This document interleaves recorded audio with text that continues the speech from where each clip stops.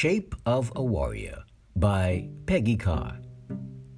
Our story continues from page 4.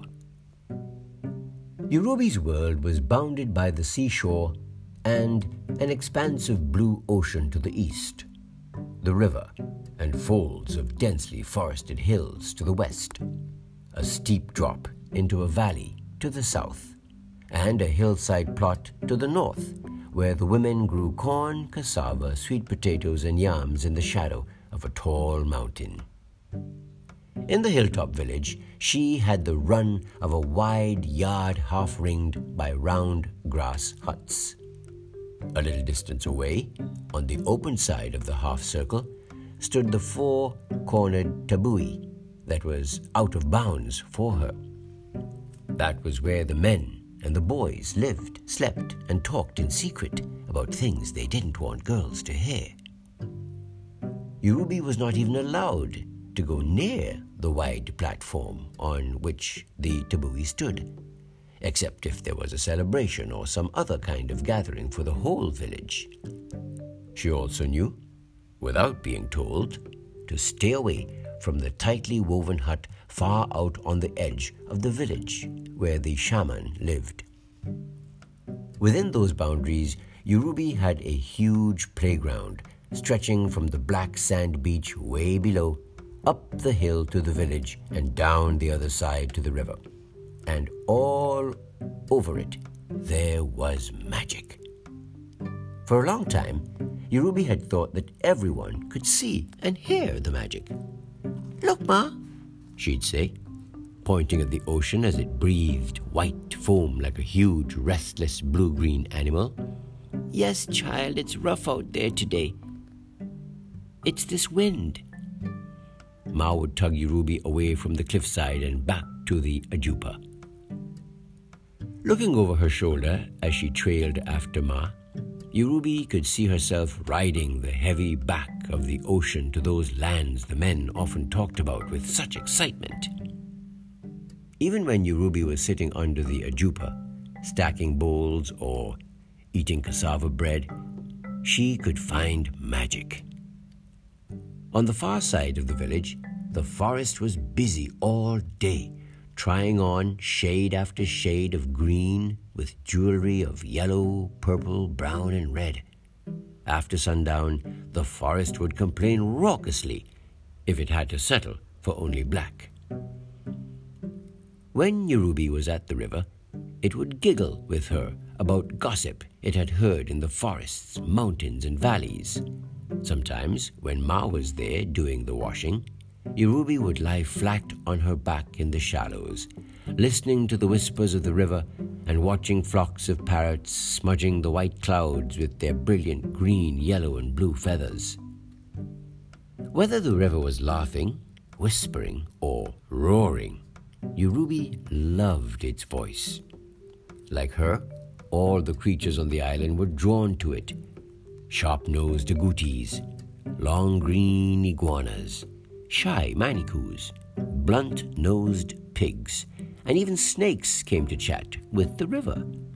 Now, as Yurubi sped down the path, her hair flying behind her, she could hear the river singing along to the cawing of birds and the swish of the breeze through the trees on its banks. Yurubi ran to the tall sloping rock on the riverbank and edged around the bushes to its sheer side. Standing on tiptoe, she felt for the crevice behind a clump of rock ferns. Her heart tripped as her fingers closed over the playboat she'd hidden there. She splashed into the river and set the boat gently on the water. She bit her lip as the boat rocked wildly on the current, but it soon steadied and began to float downstream. Yurubi waded in the shallows alongside the tiny craft, laughing as it picked up speed and began bouncing on a slightly stronger current. After a while, she grabbed the boat and filled it with a handful of gravel from the riverbed. When she released the little boat again, it was sitting lower in the water and was listing somewhat, but was still floating well. Yurubi chuckled. She stirred the water under the boat with one hand, creating some ripples. It rocked from side to side, but rode easily on the little waves. Using both hands now, Yurubi churned up the water, laughing in delight as the boat spun about and rocked crazily on the rough waves. Suddenly, it keeled over, tipping the stones into the water. Yurubi lurched forward and grabbed the boat before the current could carry it away.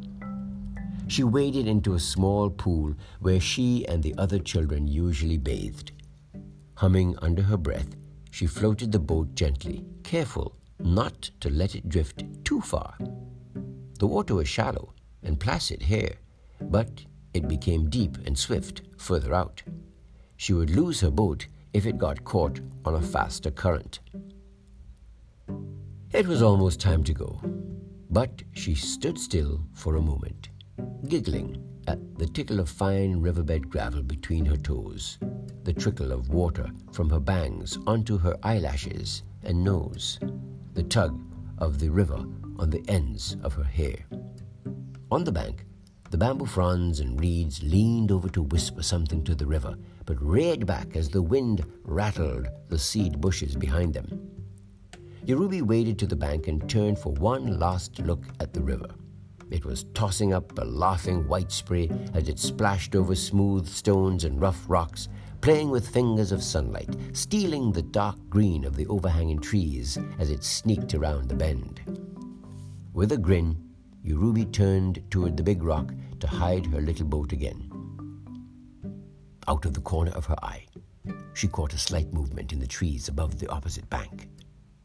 She stood still, waiting to see if it was an agouti coming down to the water to drink. They usually scampered away from the river at the slightest sound or movement. Squatting slowly, Yurubi kept her eyes on the spot in the heavily shaded clump of trees where she had caught the movement. If it was one of those mean black pigs that roamed the forest, she wouldn't want to face it alone, even across the river. There it was again, more like a shifting shadow, but now Yurubi could see the glint of what looked like a pair of eyes. The droplets of water on her back suddenly felt cold. If those were eyes, the creature in the forest was way bigger than anything Yurubi had ever seen. She should run home now as fast as she could. But she stayed crouched there, heart pounding, waiting to see what would come out of the trees. She strained her ears for any strange sounds, but all she could hear was the rush of the river and the call of birds. The shadow shifted again, and the eyes disappeared. But now, something round and black was edging into view from behind one of the big trees. Yurubi could not move, even if she wanted to. The dark shape slowly grew bigger. Yurubi's eyes stretched wide. The movement stopped. Yurubi leaned forward on her haunches, her body trembling. Her mouth fell open. Staring back at her from the shadow of the tree was the face of a child.